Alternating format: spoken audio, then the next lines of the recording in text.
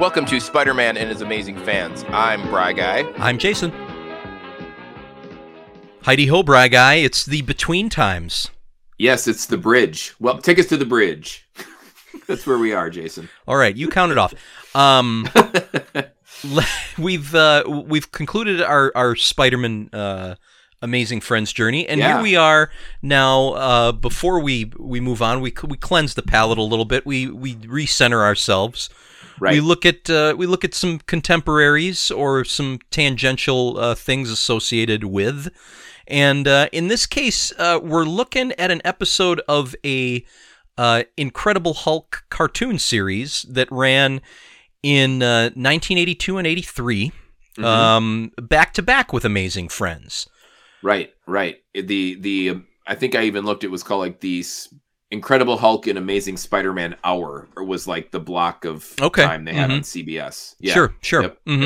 Or NBC, whatever it was. And it was a show that I remember watching. I know that you have said previously, as when it's come up, that you didn't remember this show.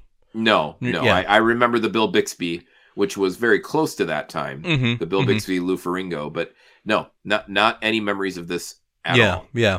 And the episode that we watched is one that also features a pretty big guest star. We get the introduction of Bruce Banner's cousin, Jennifer Walters, a.k.a. She-Hulk.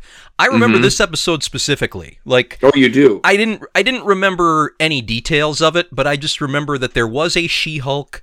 And I the one scene I can remember seeing when I was a kid and we watched this was the one where the two of them are on the table. Okay. Which is kind of funny because we just talked about the Lightwave table last week. Yeah, exactly. Tables play a big part in this Marvel universe. Right. When people they're side strapped by side to tables. Yeah, exactly. Very memorable scene for you. It really was. But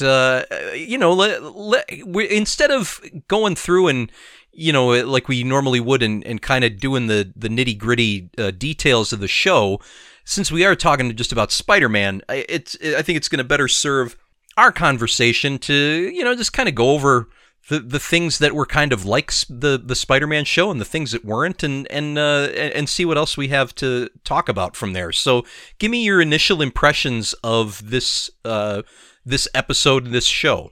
Well, I really liked it. I thought it was done very well. I was surprised that it ran, for all intents and purposes, at the same time as Spider-Man and His Amazing Friends, which we just watched. Like, it was a half hour later, but we'll say it was the same time, basically. And yet it felt so much more adult than Spider-Man and His Amazing Friends. And the only teenage character, or close to a teenager, was Bruce/Hulk's friend Rick. Right. But everybody else was like an adult going through adult problems. And I found that very interesting. Like, this almost felt like a prime time show. Yeah. I noted the exact same thing. And I think it's easy to make that connection when you've just watched a bunch of Amazing Friends and then you flip over to this. Like I said, God, it even starts like right away with the opening credits. Like, just the theme is so like dark and menacing, and there's these there's these flashes back and forth of Bruce Banner and the Hulk, and it feels a lot heavier. Yeah, and thematically it seems a lot more what's the word I'm looking for? Everything seems more dire. It seems more high stakes. More high stakes. Yeah, than exactly. Spider-Man. Yeah, right. Less whimsical. You know what I mean? And it makes sense. And I think they did it right because Hulk is a monster. Like, Hulk is not. He's not a bad guy, but he's also not really a good guy. Like you said in your notes, it's someone that you don't really want to see. Right. But when he shows up, it's not necessarily bad. Like, you know what I mean? It's a fine line, and I think this show really echoed what had been set up in that Bill Bixby series, in that the human side of it, the Jekyll and Hyde sort of angle. We all have a monster inside that wants to come out. That sort of angle wasn't delved as deep into this, but it still felt more like a serious toned show than certainly Amazing Friends. So yeah, absolutely. And I think the way I put it was, it's like, Amazing Friends is, you can sum it up where it's a show about some kids who have powers, but they're trying to be kids, but they also are kind of saddled with this burden. You know, they want to protect their city and help people out. Great power, great responsibility. Yes, yes, and all. Right. But at the end of the day, it's like they really need to get their homework done and pay Aunt May's rent, and stuff like that. Whereas with the Hulk, this is a man of science who was in a horrible accident, and he's desperately searching for some way to cure himself and make this thing stay inside of him. And that's just that's a very different theme. It's a very different kind of concept for a show. I mean, you kind of, if you ask me, you're left to wonder if just that significant difference in theme is what made this show not have the legs that a Spider-Man did. That pun was not intended. 8 legs, Jason. You know, this only lasted 13 episodes, and it was interesting. I looked at the run or the premiere dates. It looked like they probably had ordered 13. They didn't run them all at once. They split them up into like the fall of 82 and fall of 83. But they they never made more than the one season. It just I'm thinking it just didn't resonate the same way a show about a college kid in a spider costume did. Right. Yeah, and that's what I was thinking too, is if you're running it, let's say Spider-Man at 9:00 on a Saturday morning, and then you followed up with Hulk, you're going to have the same audience. It isn't like 9:30 is when all the little kids go out to play. They're staying in front of the TV eating their cereal. Exactly. Yeah, that might have been what its ultimate failing was, but it's ironic because in this one episode, to me as an adult watching it, I was more entertained. You know what I mean? Sure. And maybe because I didn't have any nostalgia, like I could just go into it and watching something new. But it had silly things in it, as every cartoon does, but for the most part, it felt more serious. Right. So and just to give us some quick footing for talking about the episode, so we've got Jennifer Walters with Bruce's cousin, and she's at the doctor, and we find out a couple of things. She's a lawyer. She's pursuing.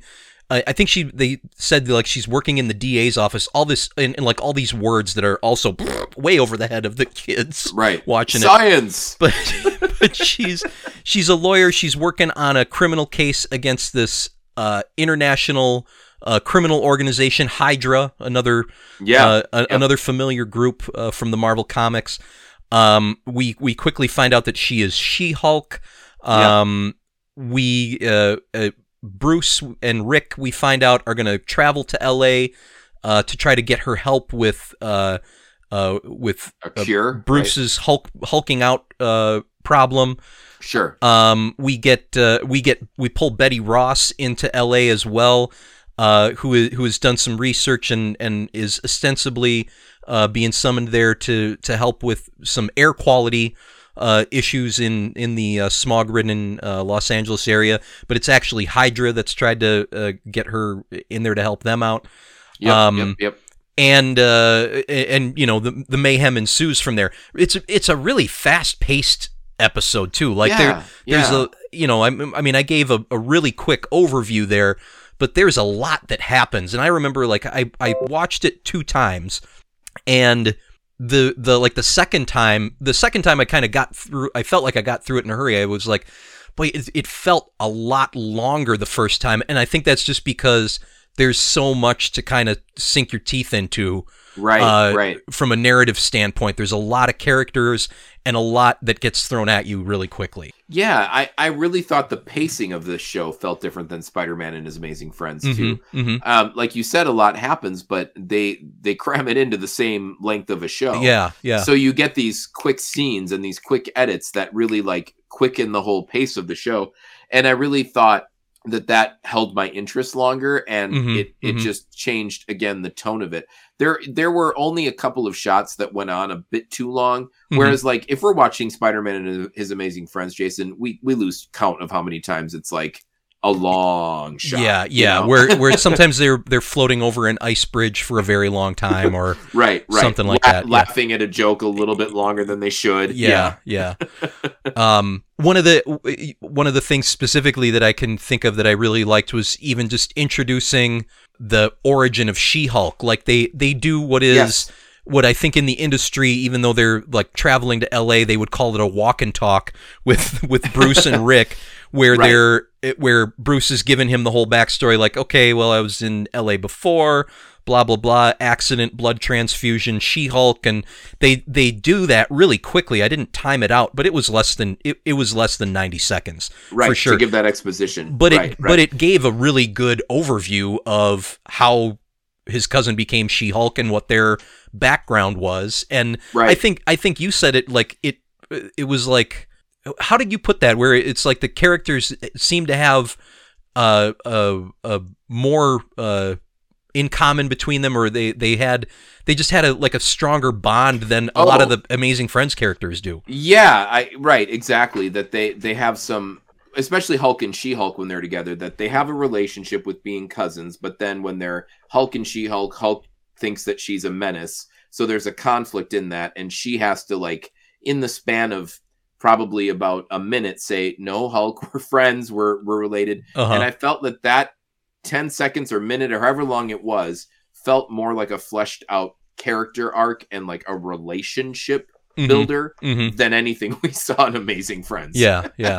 And I don't want to talk smack about Amazing Friends. I had a lot of fun with it. It's just, from a storyteller's perspective, I think this one succeeds a lot more. And again, I've only seen one episode. Maybe the rest are all terrible. But I mean, like, I really liked that they're cousins, they're related when they're their true selves, quote unquote, and then they become these Hulk characters. And I love that Jessica's intelligence gets to stay with her when she's She-Hulk. Because when Bruce becomes Hulk, he's just a brute that only, doesn't speak any nouns or prepositions, just verbs. Right, right. So I really liked that dynamic as well. Again, just little touches that maybe they didn't even intend, and I just still liked. But I really did enjoy those layers that we had this time around. Yeah. I liked those things as well. You mentioned the talking Hulk. That's one of the things that was a departure from what they did on the Bill Bixby and Lou Ferrigno series, of course. If you remember that, the Hulk never talked. He grunted, he growled, he roared. Right. He spoke no words. And I remember when I was a kid watching this show thinking it was weird that Hulk could talk and and speak English. Although at the time I didn't even have the sophistication to verbalize that notion exactly. He no talk good. I talk bad as small kid, and but I do like it here, and I realize, like, in the future, I realize it is nice when he can give you a little bit more. Just a little bit more guidance as a viewer as to where his thoughts are than maybe spending maybe more time showing the Hulk doing actions. When he can at least verbalize a little something and tell us where more than just Hulk smash. Yeah. Right. Yeah. I liked that too. There was only one awkward moment, and it was when he was lifting something, and he lifted something, and instead of going like the typical Hulk rah, and throw it, he just kind of went. He made like a Bruce Banner kind of exasperated sigh, and I'm like, did they forget one little bit of dialogue to record? Because he literally, I think it was a car. He lifted a car and went like the sound I make when I get up off the floor. That kind of. What are you doing on the floor, Brian? Playing with the cat. I just want to confirm that's for Buttercup.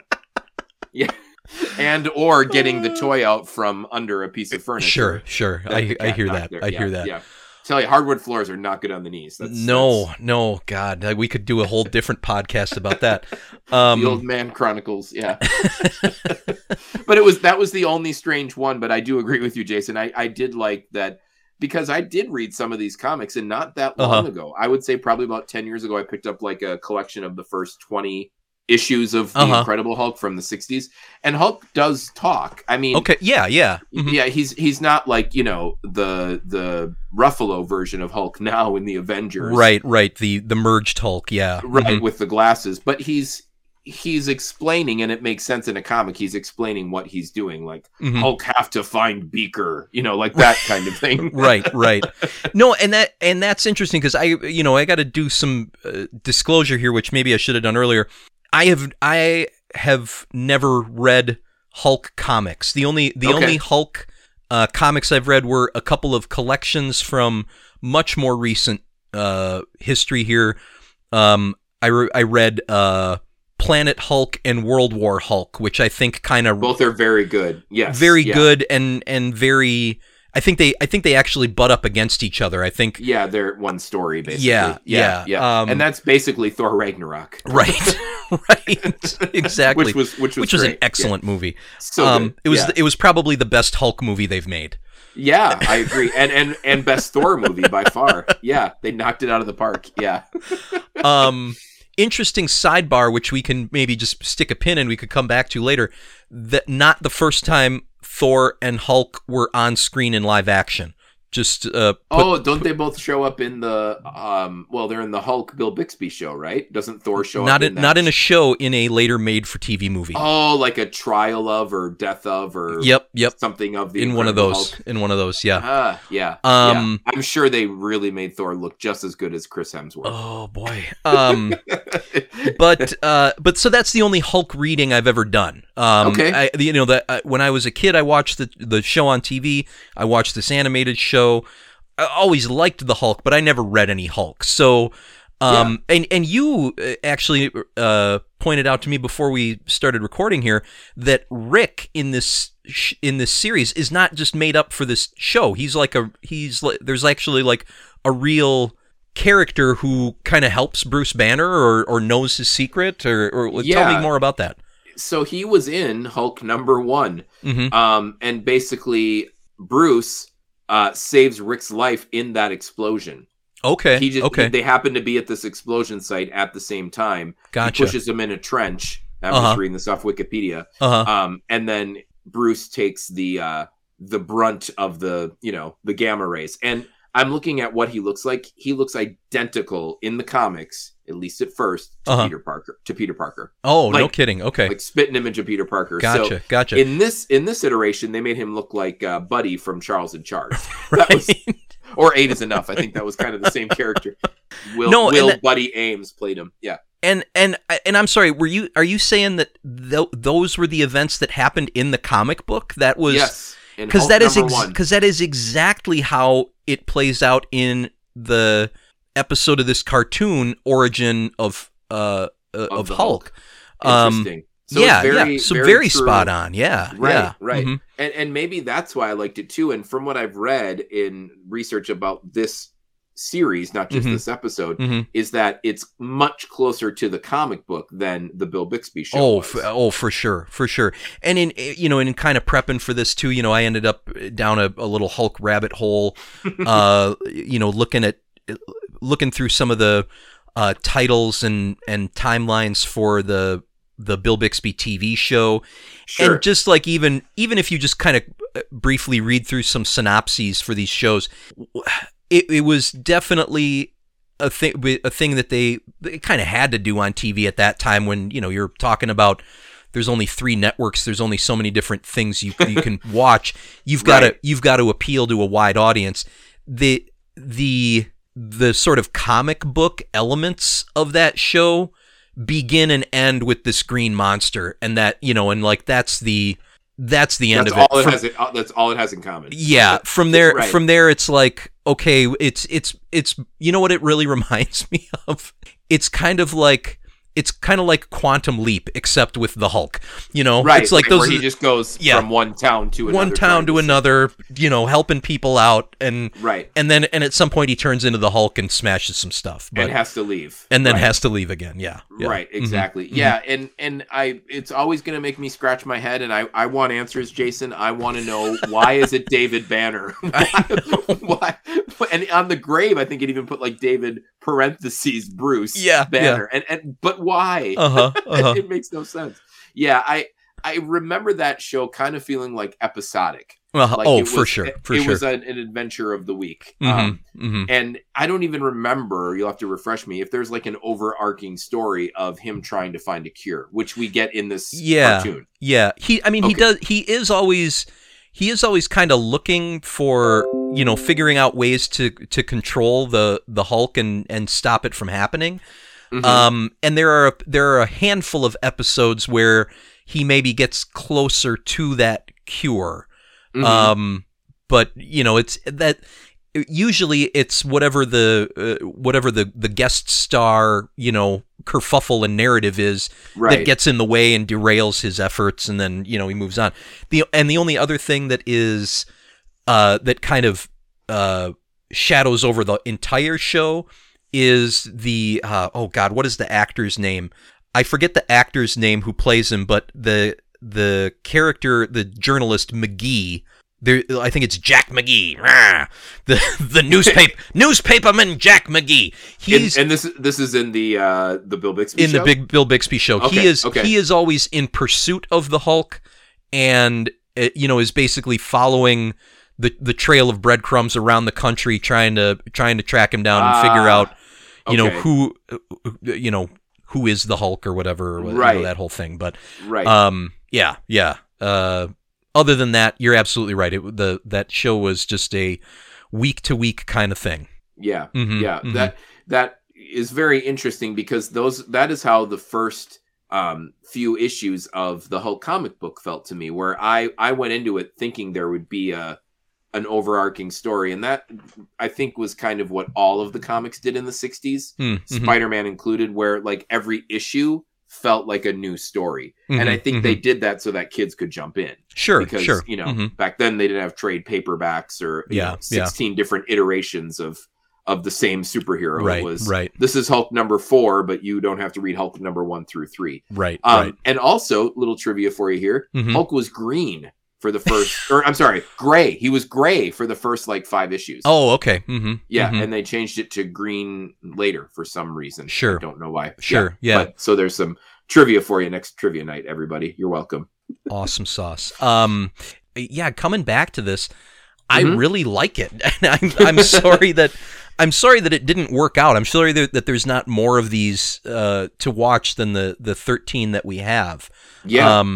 You can tune into our spin-off podcast, Hulk and His Amazing Friends. Right. Oh man, which doesn't exist. Don't look for that. But yeah, it's a thing that I really did like as well, and it kind of reminded me of how much I like Hulk. Like I like the duality kind of stuff. Yeah.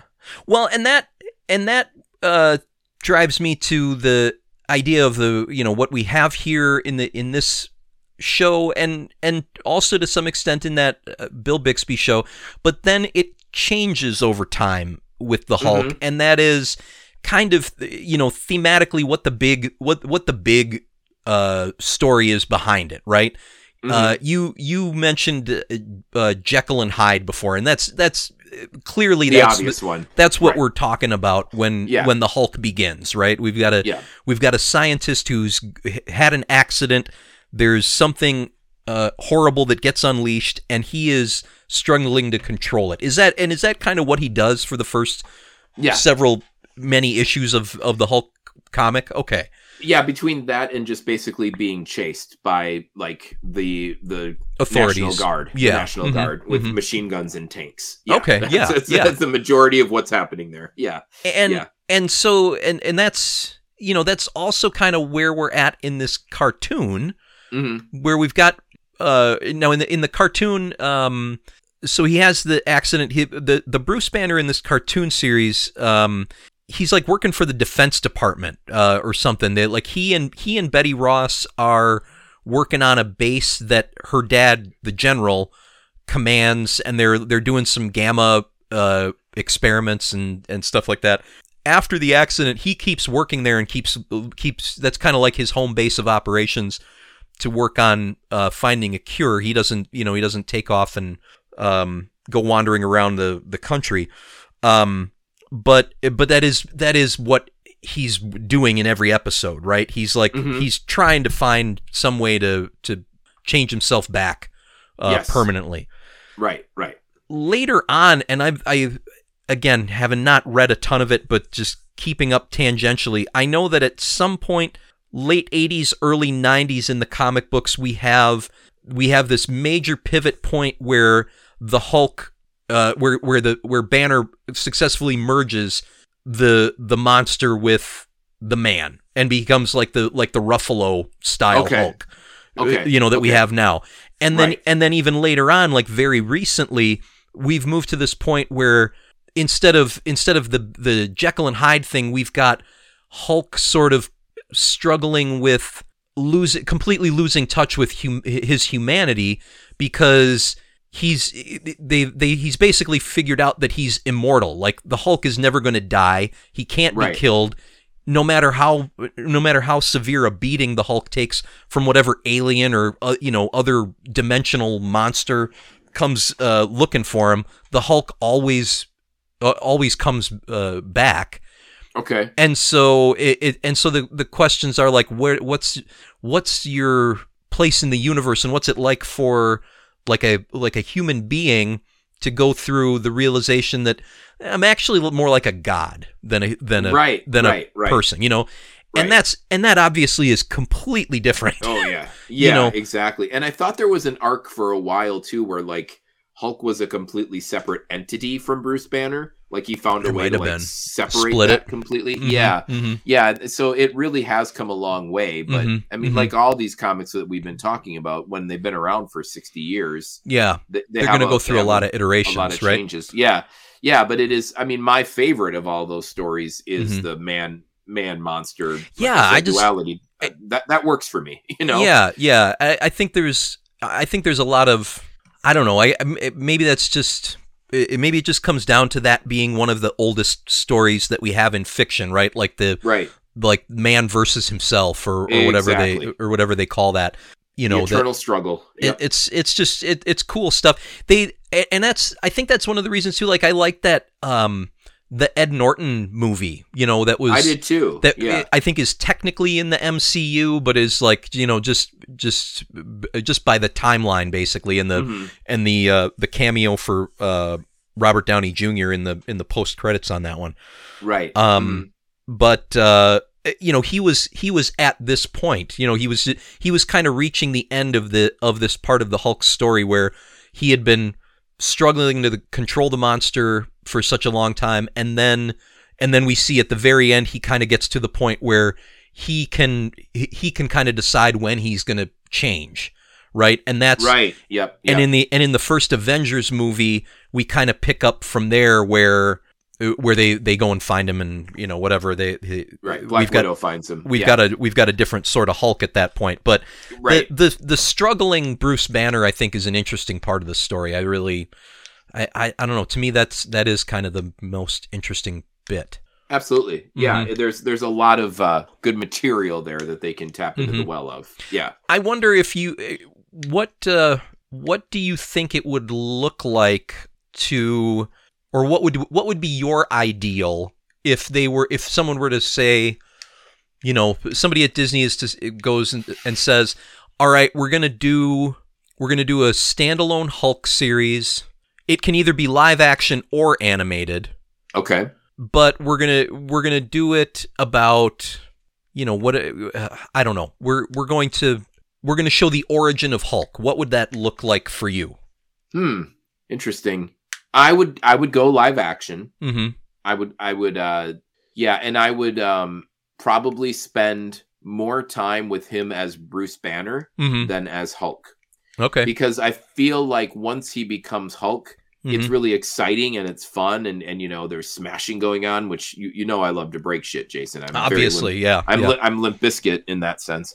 But I feel like I would want it to focus on what we were just talking about, that drama, that pull that he gets from being Bruce Banner, a man of science, and trying to separate that from this brutish thing that he's probably afraid of. Like, I would make it almost like an hour-long drama show on a network where like Hulk is there, but he's not the main focus. And I probably won't even bring in like a villain, because I think the problems that I had with the Ed Norton, which I really did like, especially compared to the Ang Lee Hulk, which was the least we say about the better. But the Ed Norton one, what I didn't like about it was when I think it was his name is Abomination, the Tim Roth character.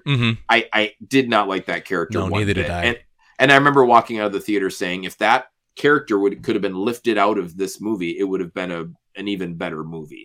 So I wouldn't even bring in villains. I would just make the crux of the story be about Bruce Banner versus Hulk. That's what I would do. Interesting. Yeah. What about you? Same or? Yeah, no, that is interesting. I wonder too, if just from a like, I'm thinking of it in a technical standpoint as well. If you couldn't do like an adult oriented animated show, I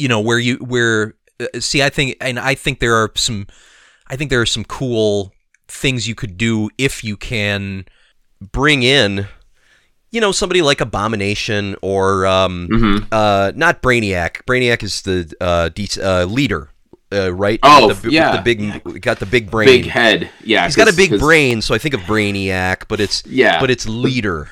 Yeah, because science says the bigger the head, the bigger the brain. That's just the way that it is. Right. Obviously. So leader and lobes. Yeah, for sure, leader, and I would love to see Abomination, but better than the Timothy Roth Abomination that we got. Obviously, that would be fantastic. Because if you, like you said, if you animate it, you got a lot more artistic license, and you can make it look even cooler. Exactly. But anyway, I think very similar idea, but animated so that you can do as much hulking as you want. Yeah, I still am holding out hope for a standalone Mark Ruffalo Hulk movie, because I feel like we haven't had a really good Hulk movie. Again, the Ed Norton one was better, but it wasn't great, especially when we compare it with, the first Iron Man or a lot of these other MCU movies that we got. So, But back to this, I'm very intrigued where this whole thing might have gone had it been given a little more room to breathe and given more than a 13 episode green light, Sure. Yeah. I mean, we kind of saw that with Amazing Friends, right? Where like, as they moved along through that and it was in production longer, we had more guest stars. We had, we saw the X-Men more than a couple of times. And some, who knows what other sort of little bits out of the Marvel comic universe might have gotten peppered into an Incredible Hulk cartoon from the 80s, had it been given a little bit more time to percolate. Exactly. Exactly. Yeah. It's just it's a very rich source material, like I said. So a couple other things that really worked for me, like in the series, in this episode in particular, I have to give kudos to. I'm imagining the unwittingly forward-thinking producers of the Incredible Hulk show for giving us the portrayal of Betty Ross that we get in this show, who is a lady sort of not lead, but co-lead character. She's in every episode. So a lady scientist who is really smart. Like in this one, she is the one who escaped from the Hydra people herself, right? Right, like she didn't need help from Rick or Bruce to rescued. Do that. Yeah, yeah, exactly. Just like Betty Ross was great in this, and she is kind of overall in the series. So I got to give props to them for doing something that we did not see very often in TV in the 80s. And I think there was even a scene where Bruce was talking to Rick and saying, like, she's intelligent. Like, I thought he said that about her, and I was like, that's very not normally 1982. Yeah. You know what I mean? Sure. Just to compliment a woman on her intelligence. So I thought that was good. And like I said, speaking of the way they wrote women, I liked that Jessica was basically smarter as She-Hulk than Bruce was as Hulk. Oh, really for sure. Yeah. Because normally, in these kinds of shows, it would be, sit down, honey, the men are doing science. You know what I mean? Right. And she seems to know more about science as She-Hulk. I thought that was a nice touch too. So, yeah. Very radical for 1982, though, I think. unfortunately. Indeed. But those were fun things in this cartoon. We've got to mention too the sort of hilarious parts, right, of the of the show, like not perfect. my favorite thing, and it pervades the series when Bruce Banner, when the Hulk turns back into Bruce Banner, his clothes regenerate. And same with Jessica from She-Hulk. Right. There's like 4 phases of turning back, and somewhere between phase 3 and 4, their clothes go back on. Right. Even though we see them ripping, and like there's that scene in this one where they're again on the table, and his shoes like split apart, and here comes his Hulk foot. But when he turns back into Bruce Banner, his shoes are on. He's good to go. And somehow Jessica like turns from wearing her sensible blazer and nice shirt into a dress. Right. And then back into the blazer. Awesome I thought that was fun because the first time I saw it, I noticed that like it was Hulk going back into Bruce, and it was kind of a wide shot, and he was like sitting down by like in an alley. Yeah. And like he was shirtless, and then I was like, okay, now his shorts are going away. What's going to happen next? Like I knew that it wouldn't be we'd see naked Bruce Banners, right, Bruce's banner. But I was wondering when the clothes would come back on, or how they would do it, or if it would be like a werewolf situation where like he has to walk around naked and find a pair of clothes to put on. Yeah. But no, they're just there. It's the magic of science, Jason. That's right. Oh man.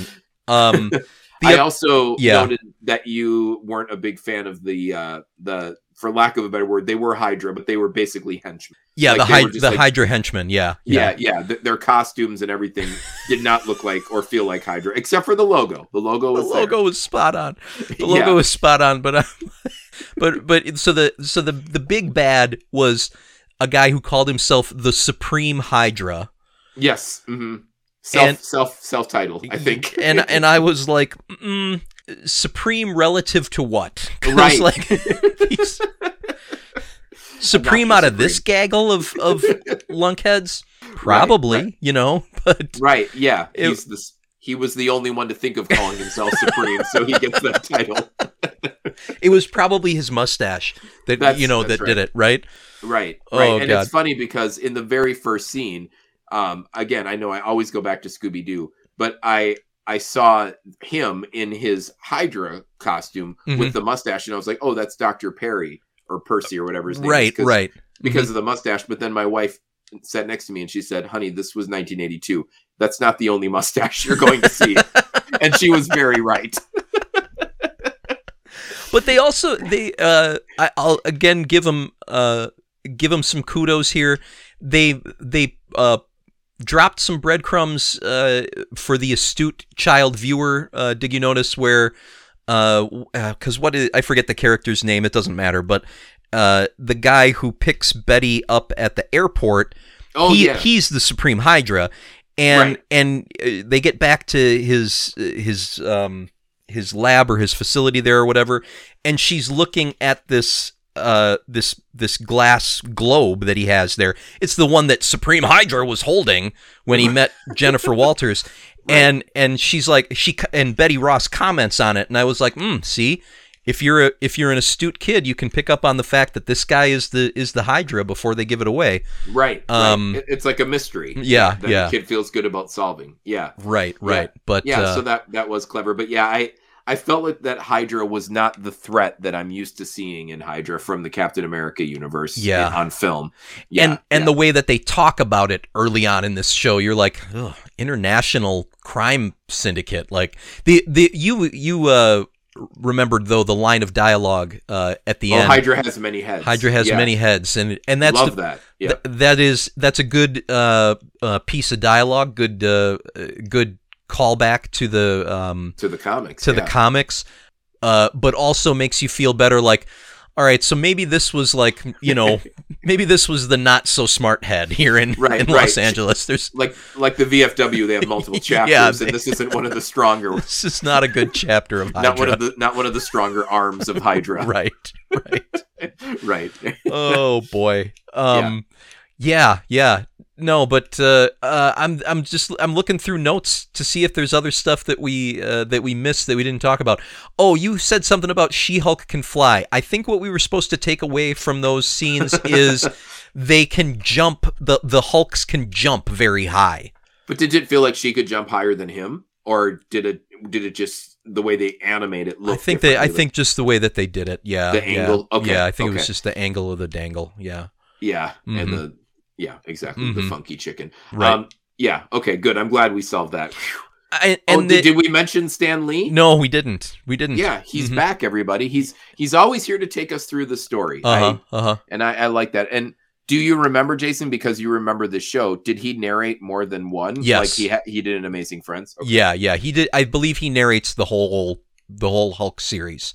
Yeah. And maybe that too is part of what makes my child brain remember more Stan Lee narration on Spider-Man, because you're kind of merging the Hulk and the Spider-Man. Yeah. Okay. Stan sounded I don't know, maybe it's just the stuff that they gave him to say in this, but he sounded really into it. Yeah, he did.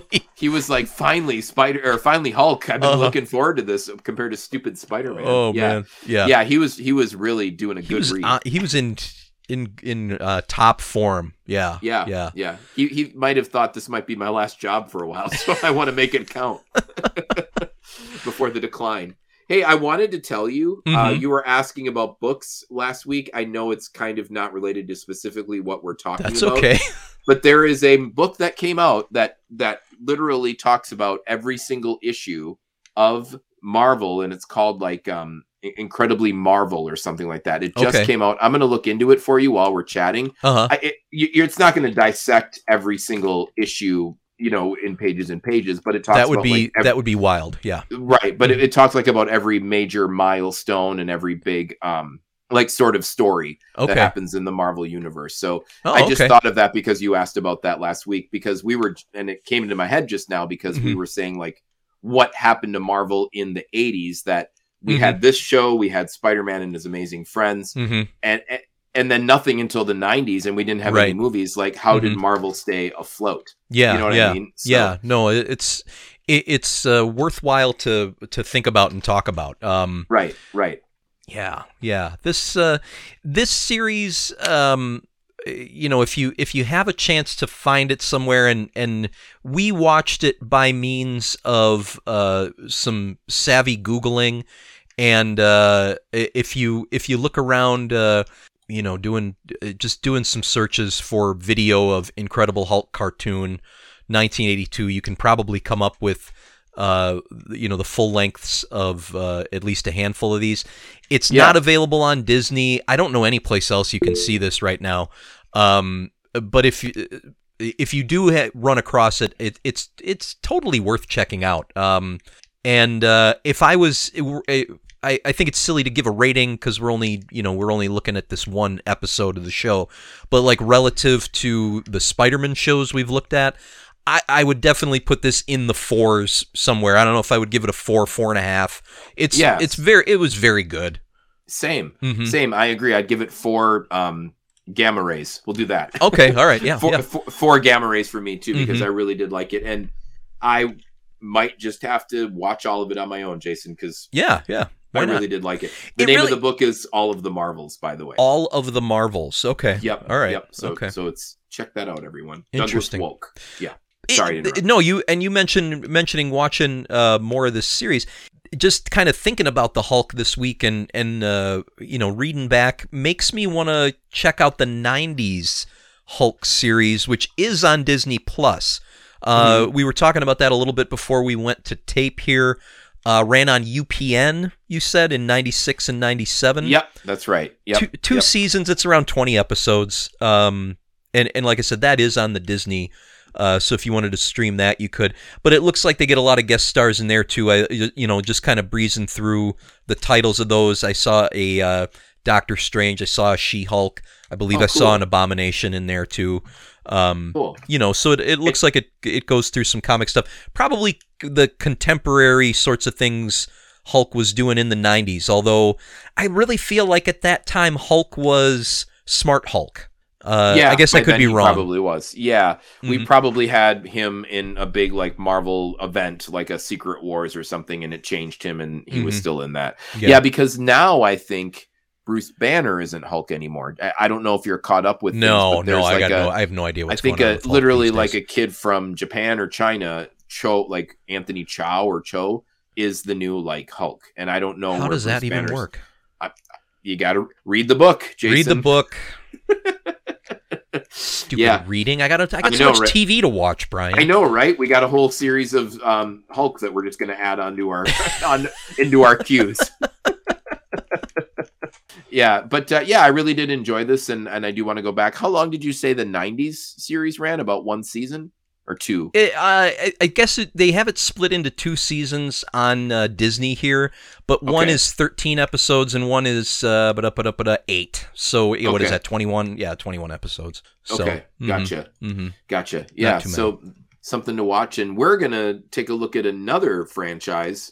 Yeah, another early 90s, right? Next week? Another show that made it even... It didn't even make it as far as this very brief Hulk series. A show from 1989, Pride of the X-Men. That's Pride with a Y, for Kitty Pryde. Now, this was a pilot that was produced by the same team that was doing the RoboCop cartoon of the late 80s, which I never saw. I didn't know that was a thing.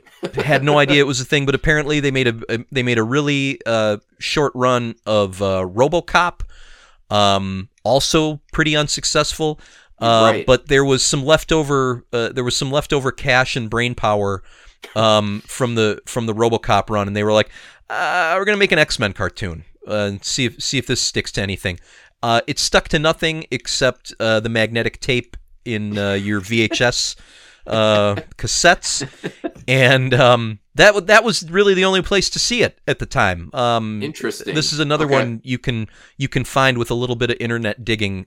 Pride of the X-Men, but this was again 89, so stylistically we're going to see a shift happening. Yes, and I think one of the things we'll be able to tell is going on is sort of a change in treatment of the audience versus what we've seen in Amazing Friends and Incredible Hulk, where I think despite what we've talked about tonight, where the Hulk seems heavier, more adult oriented, it's still very clearly geared toward kids.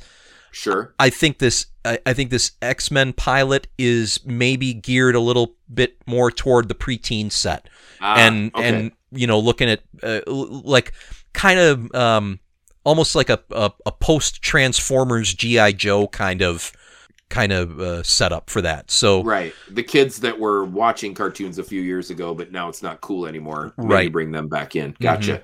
Which is interesting because X-Men is primarily teenagers, and we see how they were treated in Amazing Friends. So I'll be curious to take a look at that. Yeah, exactly. Yeah. So and that'll take us right up to the next Spider-Man after that. So looking forward to all of the things on the horizon here. So much fun, Brian. Always can't wait for next week. All right, talk to you then. Thanks for listening to Spider-Man and his amazing fans. Please rate, review, and subscribe on Apple Podcasts, Spotify, or your favorite app. Follow us on Twitter at BKO Radio and like the show on Facebook. You can reach us by email, SpideyFansPodcast@gmail.com. Most importantly, if you enjoyed it, share with a friend.